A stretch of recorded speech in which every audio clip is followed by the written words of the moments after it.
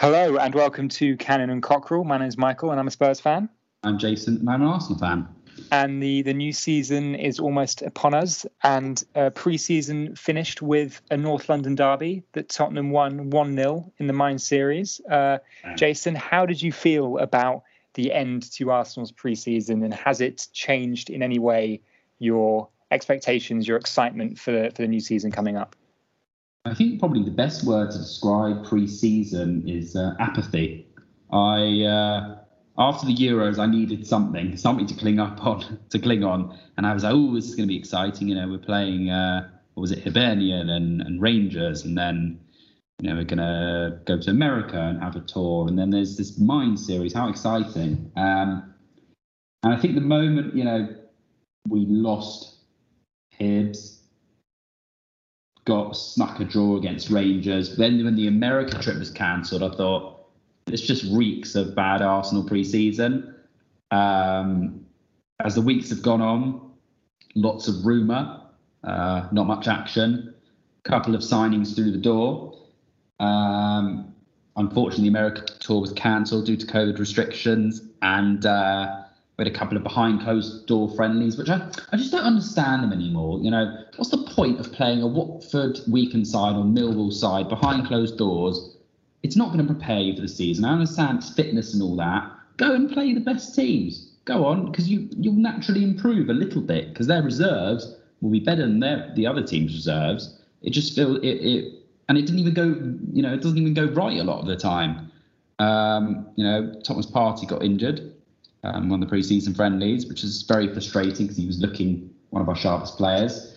I didn't watch the Chelsea game. Again, it's this apathy of it doesn't really matter. We're probably going to lose, whatever. There's no one new and exciting to watch.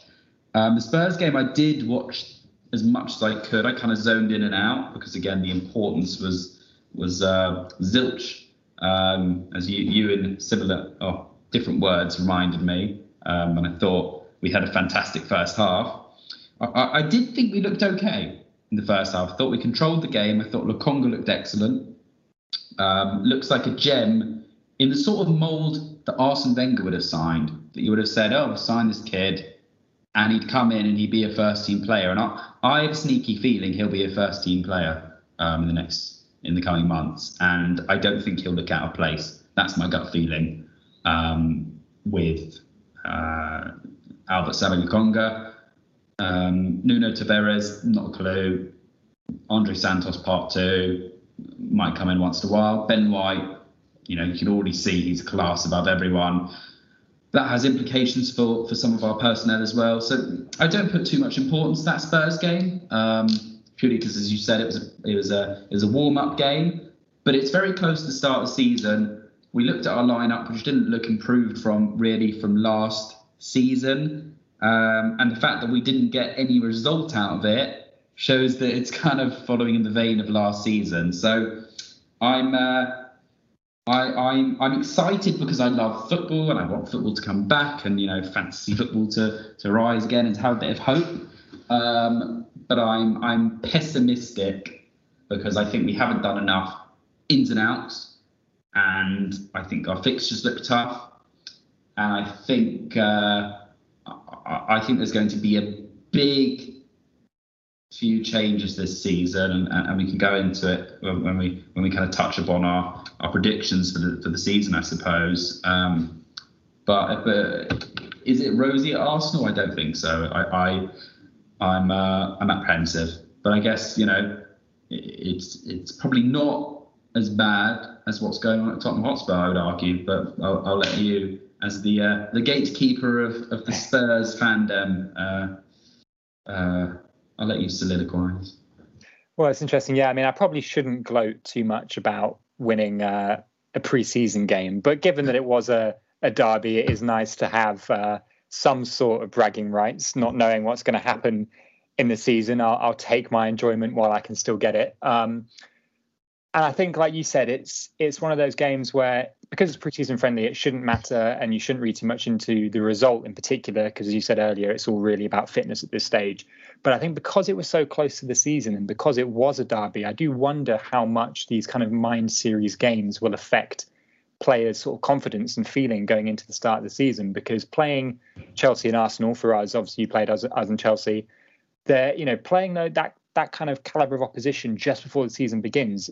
If I was thinking, if we'd lost that game to Arsenal, I'd probably be feeling a lot more negative going into the season, especially given our opening games against Man City.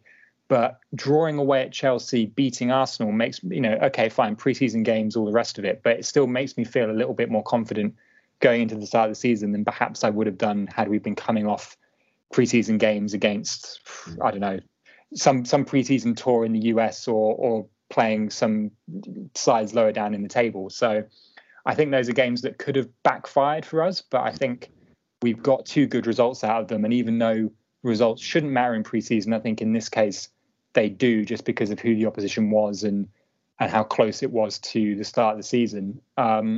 Looking overall, it's funny because I feel like if you were to look at everything off the pitch, then yeah, you probably would say Spurs are in a worse state than Arsenal when you think about how long and how shambolic the manager search was, and then the Harry Kane saga, which is still kind of very much hanging over us going into the start of the season. But looking at things on the pitch, I actually think we've had a pretty good pre-season, even putting those Mind Series games to one side. I don't think we've lost a game. We've had young players making a good impression. People like Dane Scarlett, Oliver Skipp, Moro and Bergwijn and Son and Dele have all seemed to combine quite well and sort of shown us what a Harry Kane less Tottenham would maybe look like and play like. We've made a few, Christian Romero coming in. Okay, he's might take some time to adapt to the league, but that's a big signing in a position where we needed strengthening.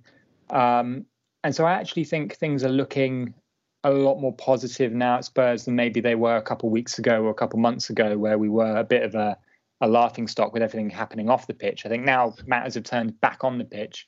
I think we're realizing, actually, no, we do have some promising youngsters coming through. We do have some decent players, and maybe Nuno will do a better job than people were initially giving him credit for.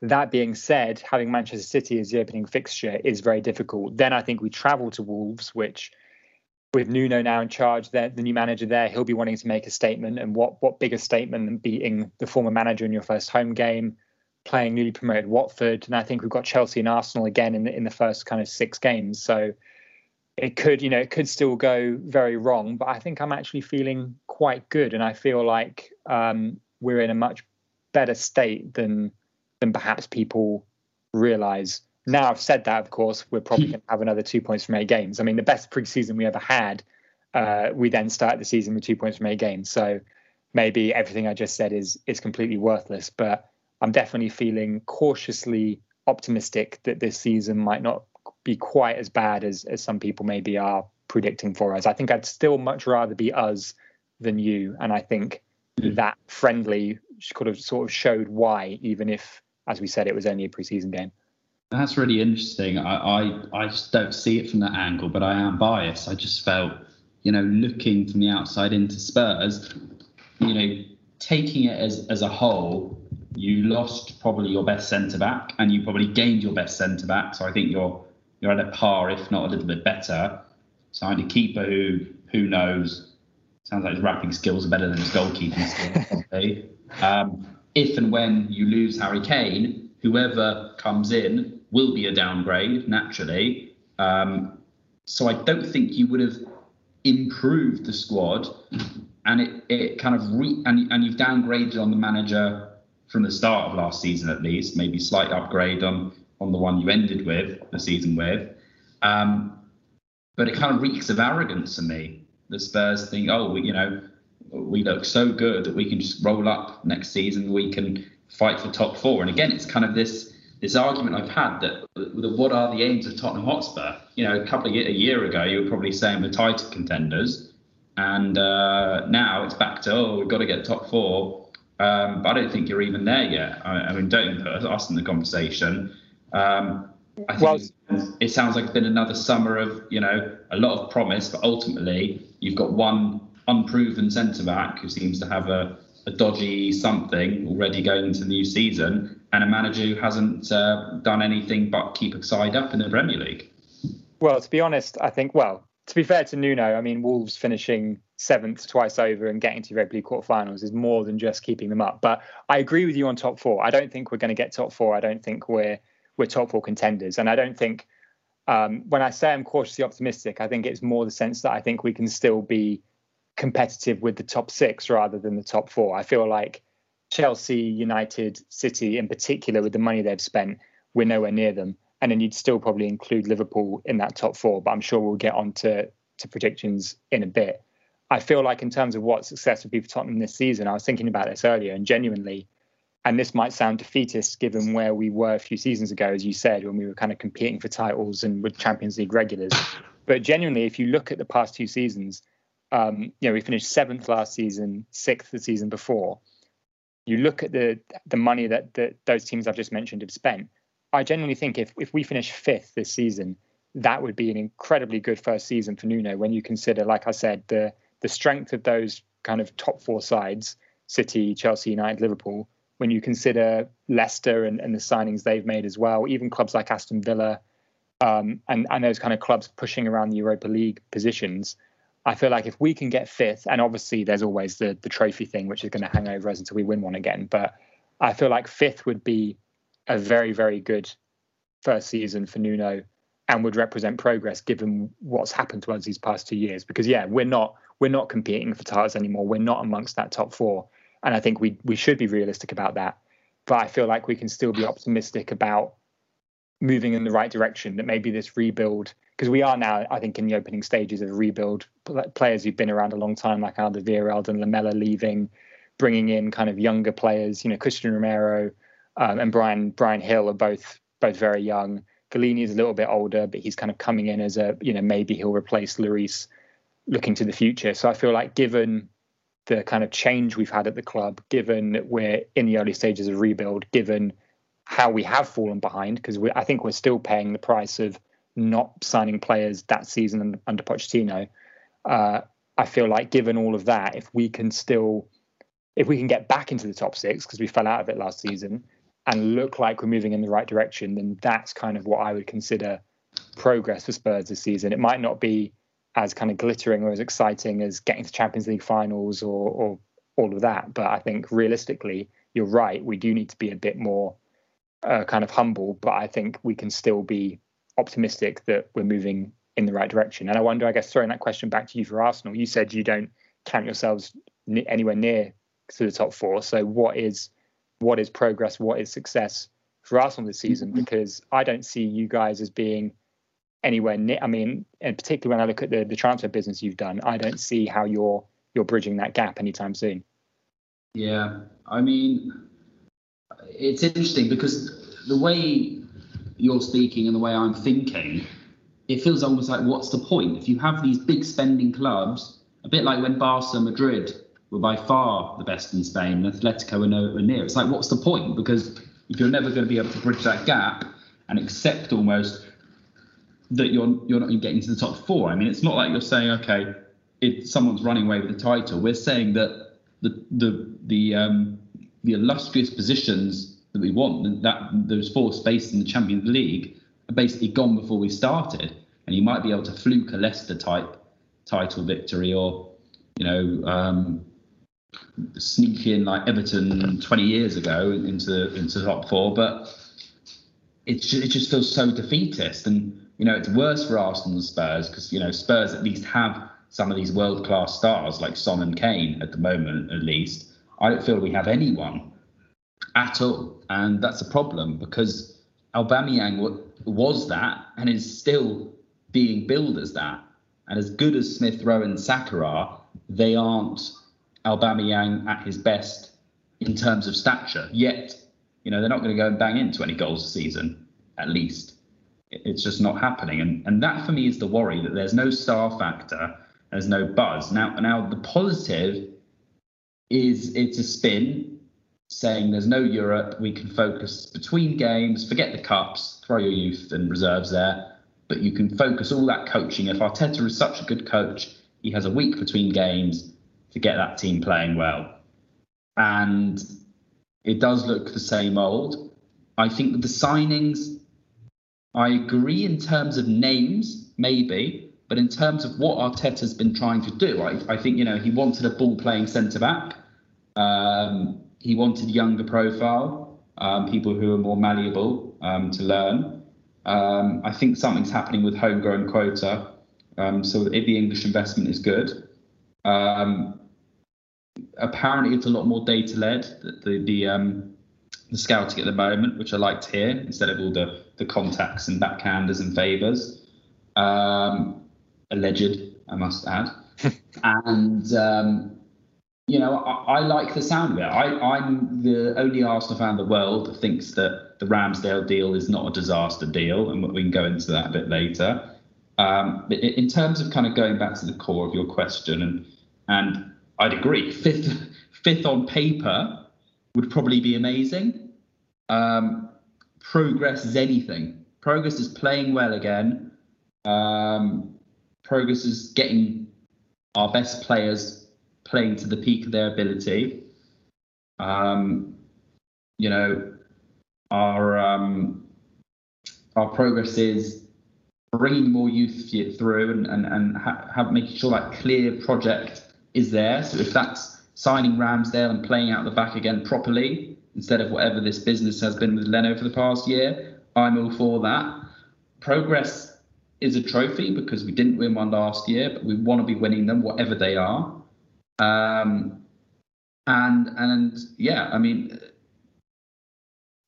have a feeling that we weren't that far off from top four. Maybe in performance-wise, sure, we were only like 6 points off, which might sound a lot, but that's a couple of silly results away from being in contention. So it showed whatever happened at the second half of the season worked, or maybe everyone else fell off. So I'm not convinced we're with that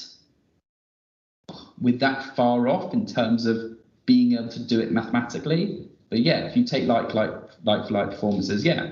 But I have a feeling, my prediction is that if by November time we are looking very precarious for top four, and I say 10 points or more, which is very likely, and if the performances aren't there, then this manager is not lasting. And I have some predictions about how the season will go based on those circumstances. But yeah, it's make or break, really. I think it's all about having an early start. There's no excuses. A lot of our players weren't the Euros purely because they weren't good enough for their national sides. There's no excuses to not hit the ground running and stake a claim to at least be in that conversation for the top four. It doesn't matter if you don't get there, for me. It does, but it doesn't, because I've always been of the thought process that there's no point getting into a competition that you're never going to compete and win. It's very nice to hear the music, but it's not nice losing 7-2 to Bayern Munich. So yeah, but that's kind of where my head's at. I hope that makes sense. It's a bit of a ramble, but yeah, I think progress to me is better than last season. That's all we can do, because we're clearly not competing with these top teams, but financially we have. So I'm sure internally at the club they're thinking, well, Mikel, if you're so good, this is your time to shine, because he'll be going into his third season, not third full season, but that's enough time to settle in. And listen, great power comes great responsibility, as Uncle Ben once said. It's interesting because it does seem like we feel very similarly about our teams going into the season. And even what you were saying then about not actually being that many points off top four last season, I could say the same about us. And if you look at how many points we dropped from winning positions last season, I think it was amongst the highest in the league, like 20 plus points or something from winning positions. All we need to do is hold on in half of those games and all of a sudden we have an extra 10 points and we could have easily finished in the top four. But I guess the question is whether, as you were saying earlier, that gap between the highest spending teams and the rest, whether that's going to be bigger this season. And I guess there's a lot of unknowns in terms of fans being back in the stadiums and what impact that might have on teams. And like you said, teams who've had a lot of players in international tournaments this summer versus those who don't. Looking at that opening fixture, because of course it's Arsenal who are kicking off the whole Premier League season against Brentford away, newly promoted Brentford on a Friday night.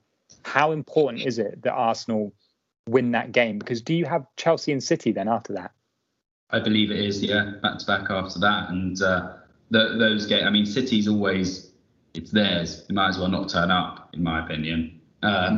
Chelsea, you just never know what you're going to get. But yeah, you have to hit the ground running. But Brentford have a new stadium. They're back in the Premier League, or were they even? Have they ever been in the Premier League? Probably not. In the Premier League, new stadium, fans back. Ivan Toney is going to score a brace, and it's just all set up for absolute disaster in the first 3 games. And with fans back, you wouldn't want to be Arteta on that touchline. Even his perfect hair couldn't survive that onslaught. And I think, I don't know, on your side, do you think Nuno gets time because everyone expects it to be a bit average and mid-tabley and Wolvesy, that they just think, meh, like, yeah, we'll lose to City, meh, we'll draw a couple of games? Or do you think that's a cynical way of looking at it? I mean, look, it all depends on, I suppose, performances more than results. Because like you just said, City, I think everyone looks at City as a bit of a sort of free hit. You know, what happens. That being said, at the new stadium, we're undefeated against City. We beat them 1-0 in the Champions League. Then I think we beat them 2-0 in both of the 2 league games that we played against them at the new ground. So City have yet to win, yet to even score or get a point at the new stadium, which probably means they're overdue and they'll get it on Sunday. But yeah, City, what happens. I think it's more than the Wolves and the Watford games after that, where there will be the expectation to pick up some points, particularly given we'll then be playing Chelsea and Arsenal not long after. I think there will be some understanding that he's new into the job. And I think there's a lot of sympathy for Nuno actually with what he's had to deal with this summer. I know some people might say he's lucky to get the job and it's sort of first world problems, all the rest of it. But his appointment was immediately kind of undermined by the process that had preceded it, which isn't his fault. And then he's had this Harry Kane situation to deal with where your best player, there's a whole drama around them and you basically haven't had any time with them this pre-season. He's only turned up the other day. So it is a difficult hand that he's been dealt in that sense. And as I said, you know, established players leaving, new players coming through. And I feel like when he was appointed, the kind of sense amongst fans was, okay, he's coming in for a short amount of time to basically sort of steady the ship because we couldn't get who we really wanted. And the kind of hope, you know, let's see what happens. Maybe because look, with Wolves, you know, he overachieved massively, you could argue, getting them into the Premier League, keeping them there in style and getting to the quarterfinals of the Europa League. So if he can overachieve on a similar scale with us, who knows what might happen. But I think the kind of people are looking at it as if almost he's a bit of a glorified caretaker in a way. He's here to kind of bring through these new players, make sure we don't fall too much further down the league, keep us competitive with the top 6. But I think it might help him in a way, in that sense that, yeah, expectations are a bit lower. But once the season starts, I mean, people forget about that very quickly. That sort of stuff goes out the window and it will be week by week results and performances. And I mean, who knows as well? Maybe if Pochettino and PSG don't get off to the best start and Pochettino ends up being sacked, and if we get to a situation where it's December, Pochettino's back on the market and Nuno hasn't made the best of starts, then who knows what could happen. But I feel like he'll be given a bit of leeway at the start of the season because I think there's a lot of understanding that he has come into a bit of a tough situation at this moment in time, and he's having to clean up the mess that's been made by the previous manager, probably in terms of the morale of the squad, and also by the previous kind of top decision makers at the club in terms of that lack of investment in refreshing the squad. So, Poor Pochettino to potentially go from Mbappe, Neymar, and Messi to Bergwijn, Gill, and Scarlett. I mean, it's not very exciting, is it? I mean, to think how close supposedly he came to coming back to Tottenham. And now he's been given probably the best transfer window that any manager has had ever. And that was even before Messi. I mean, you already had Donnarumma, Ramos, Hakimi, Wijnaldum, and now you throw Messi in there as well. But yeah, I think Nuno will be given the season unless it is a 2 points from 8 games sort of start. But I feel and hope that it will be better than that. Well, he'll be a cheap sack at least if you do want to sack a manager, and Arteta certainly will. I think he's only got one. I believe he's only got 1 year left in his contract, which is great fun. So it wouldn't surprise me if they chop the contract in half later on. But it does seem like we've been spending to suit his vision, and that's kind of not what I wanted within this management system after Wenger. We kind of wanted, there's a structure and a policy and a vision, and we'll bring in a coach to execute that. But it feels like, again, making him manager kind of put the power into his pockets again, and all hell break loose if it doesn't go to whatever their plan is. You mentioned City just before, and transfers, etc. I thought it'd be interesting to kind of touch upon some of those transfers across Arsenal and Spurs, but also across the other teams as well. Because again, if City can go and spend 100 million on Jack Grealish, I mean, is that going to make everyone's life 10 times harder, or are all these signings just sugarcoating these clubs' real challenges? Is Sancho really all that? Is Lukaku going to be Chelsea's saviour? What's been your thoughts on the transfer window, certainly from the Premier League front? So it's interesting. I've been thinking about this, and I really don't. The more I think about it, the more I really don't understand the Grealish one. I mean, I think he's a great player. I love him as much as the next guy, but is he really what City need to bridge that gap to win the Champions League? I mean, I don't get why, particularly, I guess I view it in light of their pursuit of Kane. And I feel like if you really wanted Kane, who is probably the position where City are more in need, given they've lost Aguero, and their only other main striker is Jesus, who I don't think is all that good, and who they're supposedly trying to dump onto us as part of the Kane deal. Surely then spend that 100 million plus whatever you would have budgeted for Kane on a striker, because spending 100 million on Grealish when you've already got Phil Foden, Kevin De Bruyne, Gundogan, Sterling, Mahrez, Bernardo Silva, Ferran Torres, and I know they're trying to get rid of some of these players. Liam Delap, people. Liam Delap, exactly. Liam Delap. I just feel like, why that massive fee for Grealish? I mean, surely as well, they must have been kicking themselves when the day they announced the Grealish deal is the day Barcelona say that Messi's leaving. I mean, surely there's got to be a bit in the back of Pep's head thinking, oh, if only we could have saved that to get Messi instead. Because, I just feel like Grealish isn't... I mean, I think he's a brilliant player. Maybe I'll be proven wrong and he'll score a hat-trick in the Champions League final. But I just feel like, sure, he can help them maintain some sort of domestic dominance, but I don't see him being the missing ingredient to win the Champions League. And I think Chelsea signing Lukaku is the better signing. And I'm sure we'll get onto predictions, but I think if City don't sign Kane or don't sign a striker before the end of the transfer window, then I would tip Chelsea for the title over them purely off the basis of Chelsea signing Lukaku, because I feel like that's what Chelsea are missing, that reliable 20-goal season striker. And whenever Chelsea have won the league, they've had, Drogba or Diego Costa. And now they've got Lukaku back, who I think is now more experienced and an even better player than he was before, and who also still kind of has a point to prove. I feel like that transfer makes Chelsea stronger more so than City signing Grealish makes them stronger. No, I think I agree with both those points. The Grealish one, I think it's pure greed. We want to have everyone because they're the best. We want to be seen as that club. We have the money. Even the way Pep said it about, we only spent 40 million because we made 60 million of profit. That's not how it works. I mean, I don't really understand what that meant. But they don't have a striker. Jesus isn't really a striker. I don't know what he is. So they've just got a bunch of creative midfielders. And all the best defenders. They have two players in every position. They can put out a whole second 11 and probably beat every other team in the league. I think he's exciting, and I think he is the future, and I think he could be something special. But I think you're right in the sense that he might get sucked into the City system and just be disposable.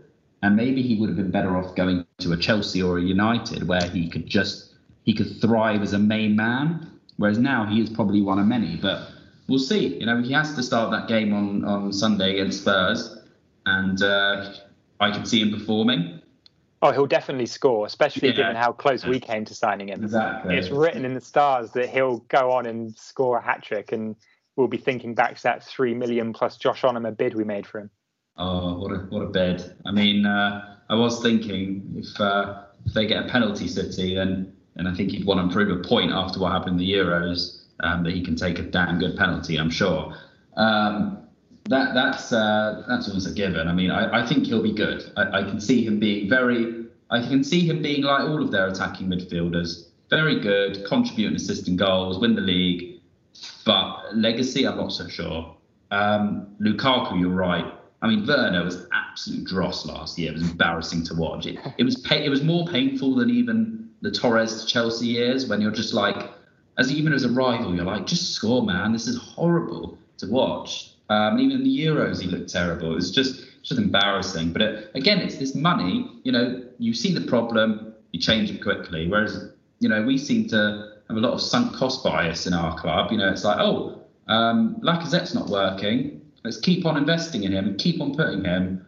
Oh, Aubameyang's not working. It's clearly not going to work. He's clearly not alive as a footballer anymore.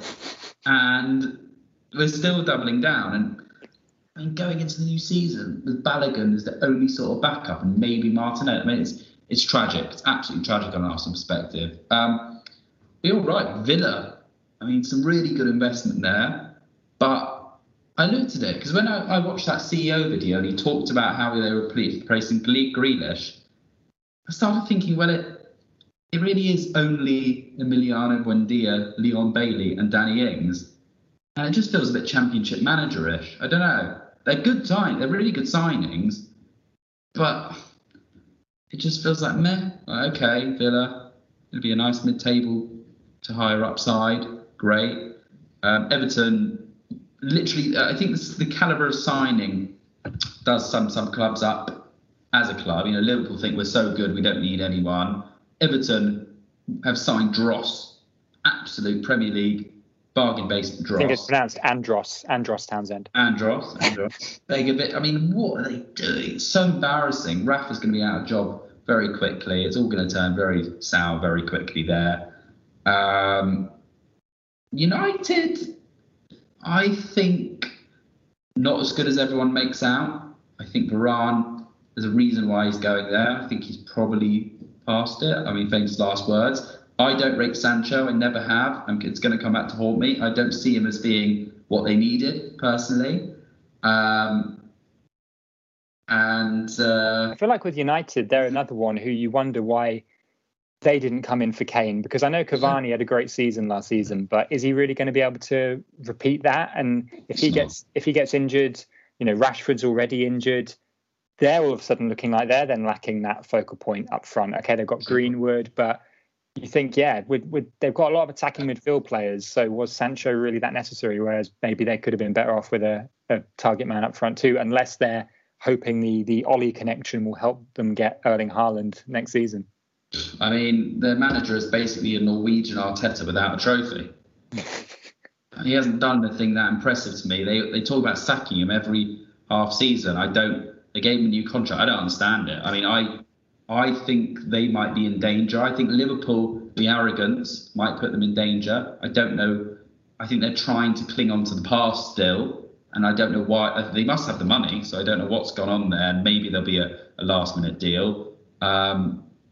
But yeah, it looks like when you start breaking it down, you think, well, actually, a Leicester or maybe a Villa, certainly a Leicester who are, I've just heard they've agreed a deal for Jan Vestergaard, which is just another nifty piece of business. They'll slot in next to Soyuncu, they'll be a rock. I mean, they're so good at signing players and signing what they need.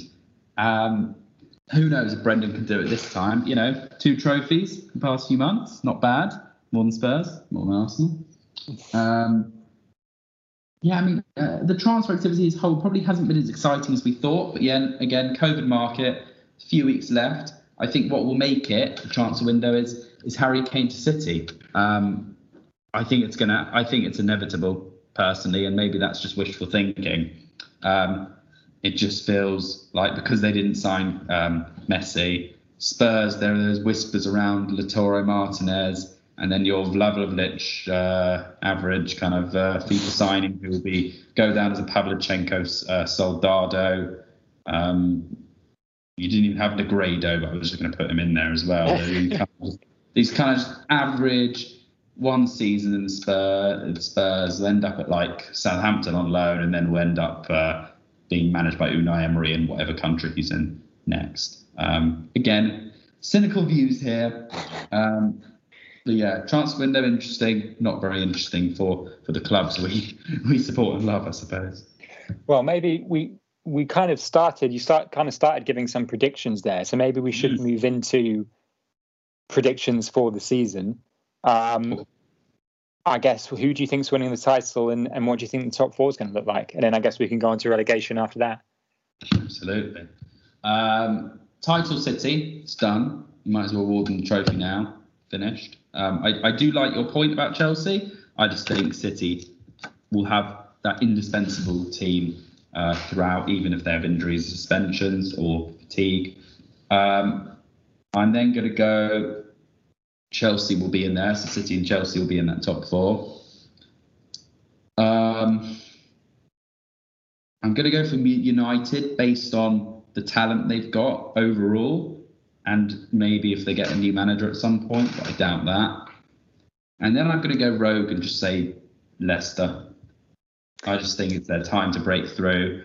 I think Liverpool are not the same as they have been. I don't think Lightning can strike again and make this team good again. So that's my prediction. It'll be Leicester, United, Chelsea, City, top four, with City winning the title. Are you in a similar boat here, or slightly different? Slightly different, but I was going to say great minds think alike in terms of the Leicester prediction, because I was also going to predict Leicester kind of pipping Liverpool to that fourth spot for the exact same reasons. I do think it will make a big difference for Liverpool having fans back in Anfield again. And if Van Dijk can come back and still be the same player and stay fit, that will make a difference too. But I agree that it just seems a bit stale. They haven't really freshened things up as much as they maybe should have done. And something else as well that will affect teams this season is the African Cup of Nations halfway through the season. Yes, sure. And if Liverpool are losing Salah and Mane, then I'm not sure. I know they've signed Jota, but I'm not sure they'll have enough firepower. And Robertson's already injured. Trent and Van Dijk both coming back from injuries. Will they still be the same? Leicester, okay, they bottled it the past two seasons, but I think they've made some intelligent signings, as you said, and you feel like maybe there'll be a window for them. So the only difference I'm going to go with is I am going to go Chelsea for the title, City second, big, United third, and Leicester fourth, and I suppose then Liverpool fifth. And if I be optimistic, I'll say Tottenham sixth, Arsenal down in 13th or something. But you think that's a good opportunity? If someone like Liverpool and United could be vulnerable, then Arsenal or Spurs, if they just have a really good run, or Villa, who knows? Yeah, I mean, it could. I mean, it's so unpredictable. I mean, before the start of every season, there's always. I mean, that being said, I feel like at the end of the day, the table last season pretty much ended up how most people thought it would. But I think there's definitely some vulnerability there, even though in terms of kind of expenditure and the kind of perceived quality of the squad, Liverpool and United and City and Chelsea look like they're untouchable. City and Chelsea probably will be in reality, but United and Liverpool, who knows? I mean, I feel like United, they're really, the money they've spent, they should be up there for the title. I don't think there should be any excuses there anymore, but there's still doubts about Solskjaer, and as we said, will they have troubles up front? So I mean, there could be an opportunity. It's just about whether you can take that chance if it presents itself. Forgetting about West Ham as well. They had a really good season. I think there's kind of talks of new ownership and everything. So I don't know whether they're too unsettled. But again, who knows? They have good players. They have a manager who's broken into the top four before. Yeah, I wonder how much having European football will distract them, whether they'll be able to cope with the Thursday, Sunday routine. And I feel like as well, they were one of the teams who benefited most from kind of there being no fans. Yeah. And I just wonder, because that atmosphere there at the Olympic Stadium can turn quite toxic quite quickly. So I'm not sure whether West Ham can replicate what they did last season. But as you said, David Moyes is a very experienced manager. They won't have Lingard this time, but they've still got some pretty decent players, as you said. So, and I think they've got a pretty reasonable. This is purely from my fantasy research, but it seems like West Ham have a pretty favourable kind of opening few fixtures. So they could. It wouldn't surprise me if they're in the top 4 kind of come the first international break. But whether they're there come the end of the season, I'm not so sure.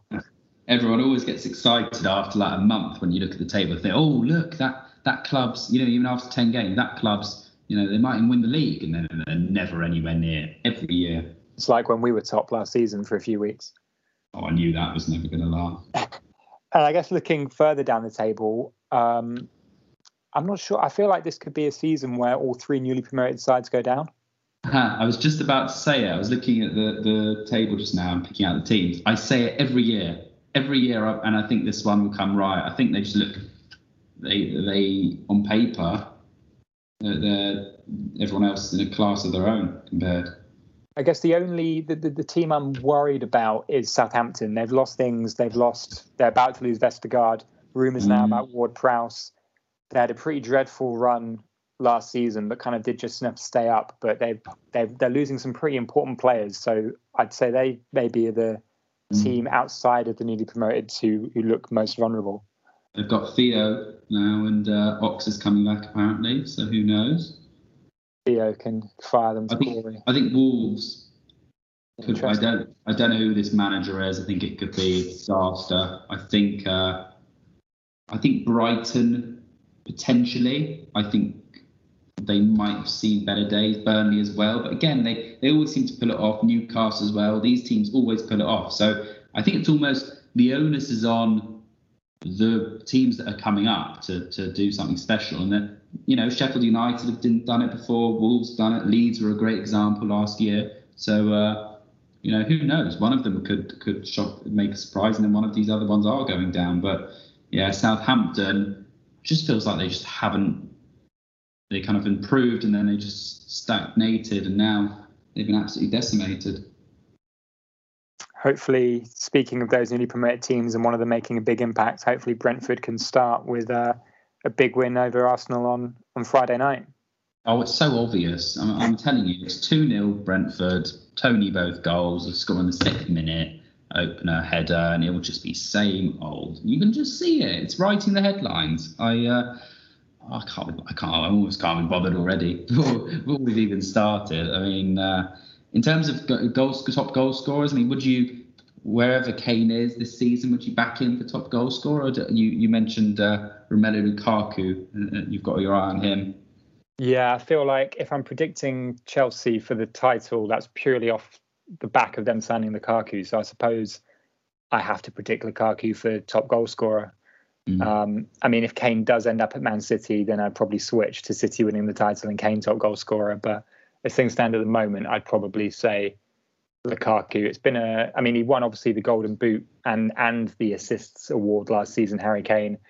Whether he can keep that up this year, I don't know. I mean, is he going to start the game against City? If he moves to City, will he play as often? If he stays at Spurs, is he going to be the same player? I don't know. So I think Lukaku is probably the safer bet between the two. But maybe there'll be a surprise. Maybe it'll be an Ivan Toney or a Danny Ings, or I don't know. Who do you think? No, I think it's always usually one of the big boys. I think Salah you can never quite rule out. Bruno will be up there just based on all his set pieces. I would have loved to say Aubameyang, but I think those days are gone. You expect your Bamfords and your Calvert-Lewins to all be there and thereabouts. I mean, if you think about it, this is the last full season before the World Cup.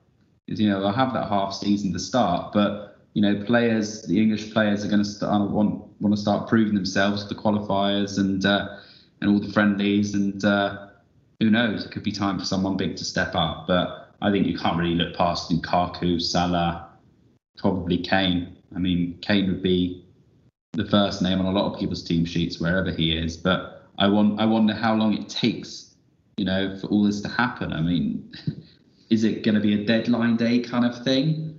I'd be surprised.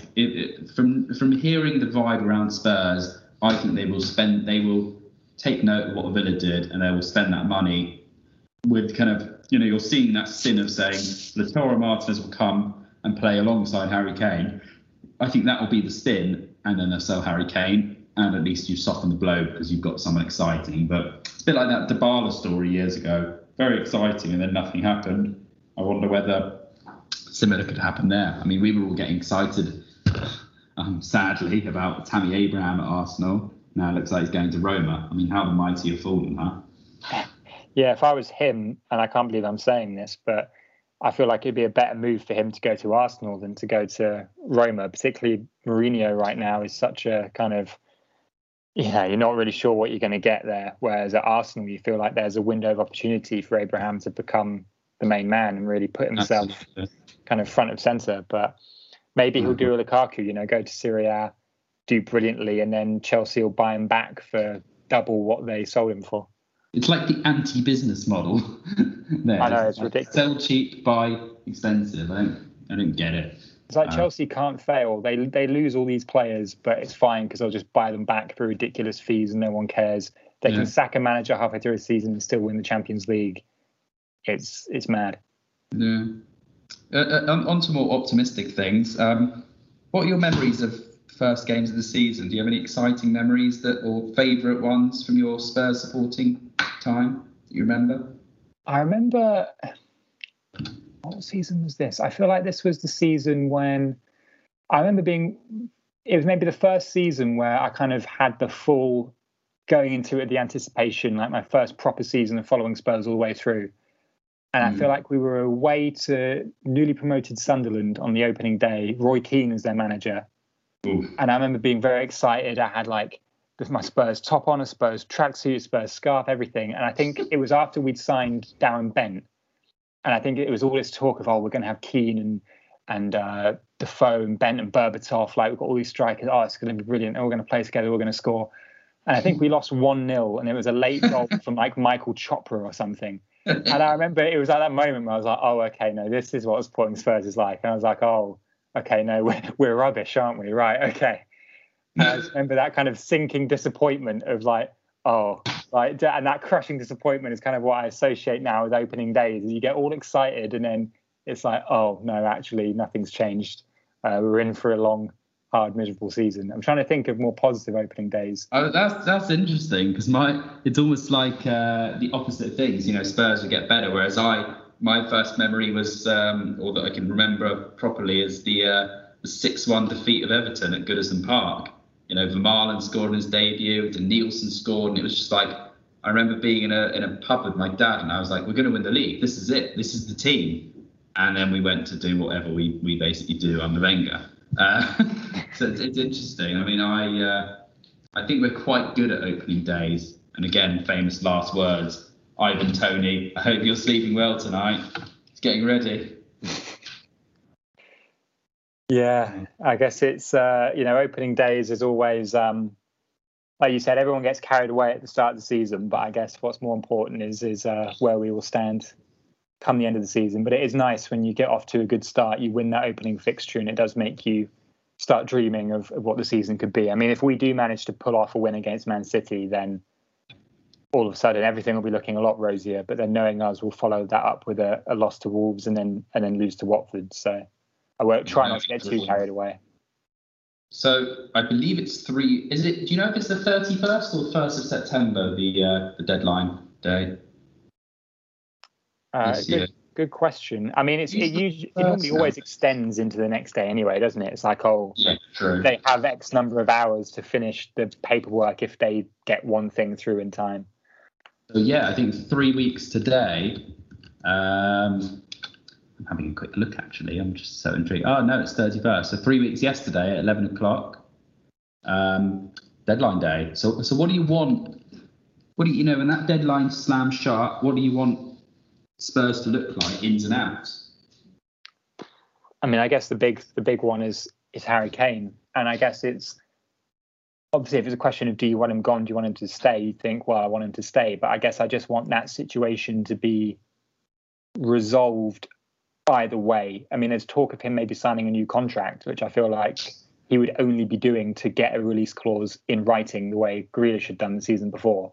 But I feel like even if that's what he did, then at least we've got that certainty of knowing, okay, we've got him for one more season at least, and then if certain conditions aren't met, he goes, and okay, we've got a year to prepare for it. Does he get booed if he plays in a couple of weeks before he leaves, or if, you know? I don't think so, but I feel like he won't get cheered either, if that makes sense. It'd be interesting to see, first of all, whether he features at all on Sunday. Nuno's saying he's available, but he's hardly trained with the team. And do you play him against City, given all the kind of everything going on in the background? But I feel like they'll maybe be a bit more reserved in terms of singing, he's one of our own and all that.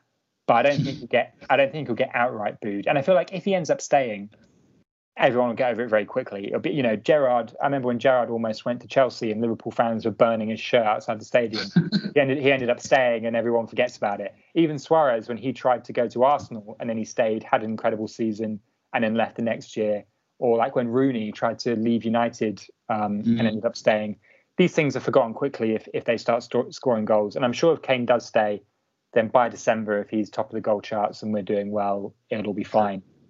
Big difference was Gerrard and Rooney were winning big trophies at big clubs. Well, let's see. Who knows? Nuno might lead us to Europa Conference League glory. In 1972, Spurs won the inaugural UEFA Cup. So maybe 50 years later, it's written in the stars for us to win the inaugural UEFA Europa Conference League. And then the Spurs fans woke up from those dreams. I kind of interrupted you there. Ins and outs. Is anyone else exciting leaving or coming in, do you reckon? I think hopefully we get another striker in. I guess that's the thing, regardless of the Kane situation, another striker in, either to play alongside him or replace him. And I feel like we just need to shift the dead wood, really. I want another, I don't know, right back's a strange one. I want Aurier gone. Is Doxy getting another season? I don't know. Is Tanganga playing there? I feel like we probably could still do with another centre-back. I feel like to play alongside Romero, because is it going to be Joe Rodon? Is it going to be Dyer? Is it going to be Sanchez? There's talk of wanting a more experienced centre-back who knows the league alongside Romero. We've been linked to Connor Cody, but that's probably just because of the Nuno connection. I don't really see that happening.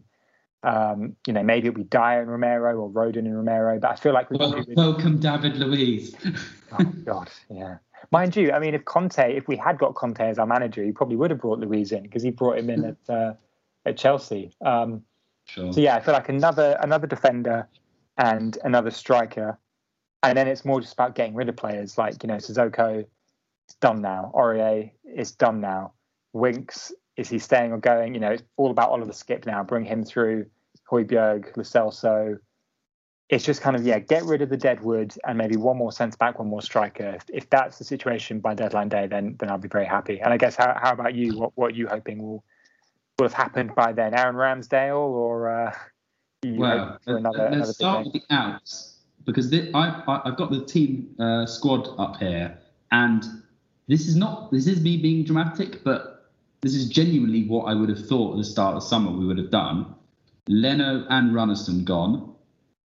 Bellerin, Cedric, Chambers, Kolasinac gone.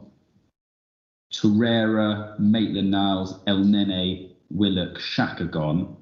Lacazette, Willian, Nelson, and Nketiah gone. Wow. So half our squad should have gone. They're still there. And we've loaned out who could be our best centre-back, Saliba. Thank God we got rid of Guendouzi. Don't even know who else we've sold. In terms of ins, we've got to get Ramsdale in. My point on him was everyone is bulking at 100 million for Grealish and 50 million for White and 90 million or whatever for Sancho. The figure 24 million is not that much. I know it's a goalkeeper, but if you put into perspective, it's a bargain. He's young. He's played in the Premier League. He's English, which comes at a premium. I understand he's had back-to-back relegations. I get it. But he's a good keeper. He's got plaudits. He's clearly got good stats. There are clearly people in football who like him. I think to rule him out based on that, it's basically saying don't touch a player who's got relegated. I think he was just unlucky to be in two very bad teams with bad defences. That's my personal view. And I think, yes, we could have got Onana, but we need a new keeper. We need someone who can play out the back. Leno can't do it properly. And yes, we should have. It's got nothing to do with Martinez leaving. Martinez wanted to leave because he wasn't guaranteed number one. Because I keep going back to the maternity leave argument that Bernard Leno went on maternity leave or whatever he did, and he came back. Yes, the replacement had done well, but ultimately it was a temporary contract, and he's back. And the temporary staff member said, no, I want to prove myself. I've shown I'm good enough, and we said goodbye. And maybe that that plays out differently in football to the workplace. But that's the way I see it, and I get it. A sample size of 11 games does not give you the right to automatically, in my opinion, get that number one jersey, even though in hindsight it was right, and I was begging for people to realise it was right. But I understand the logic from organisational political perspective. Now, defensively, we have 1, 2, 3, 4, 3 right backs for the club: Bellerin, Cedric, Chambers. None of them can run very well anymore. None of them very good attacking wise. None of them very good defensive wise. We need a right back.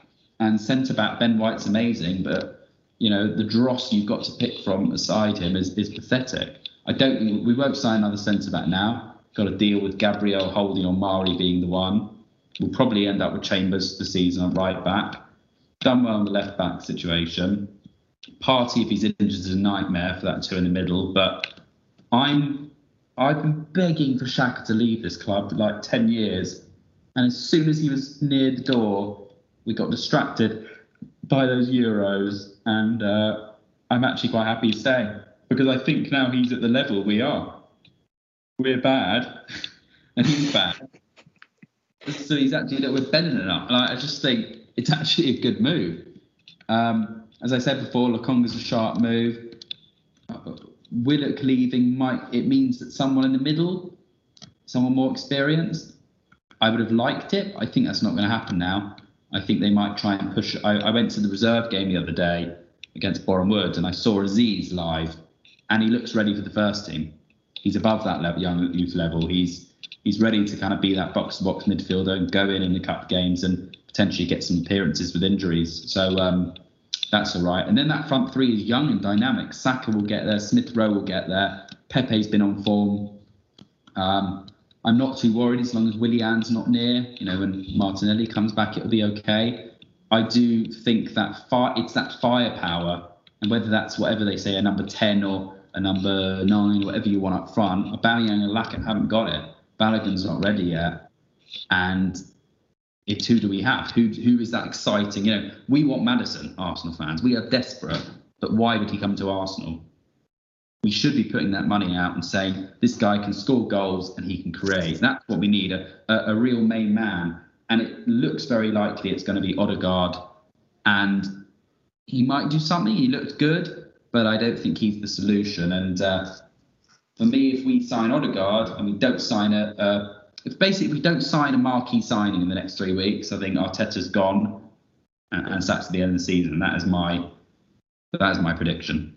But I think if we got a new manager and they galvanised a good squad together, I think we could push for top 4, funnily enough. So it could be a silver lining. But that is my prediction. I think no marquee signing, no good start, and no Arteta for much longer. You heard it here first. Yeah. Arteta out. Well, I'm not. I won't be the first to say it, and I know I'm not the first. But a bit like our new zigzaggy kit, first team shirt, third away kit, shirt, whatever it is. Took United's going to be a bit of a zigzaggy start to the season. Will we go left? Will we go right? Will we go up? Will we go down? No lo sé, as they say in Spain. No lo sé.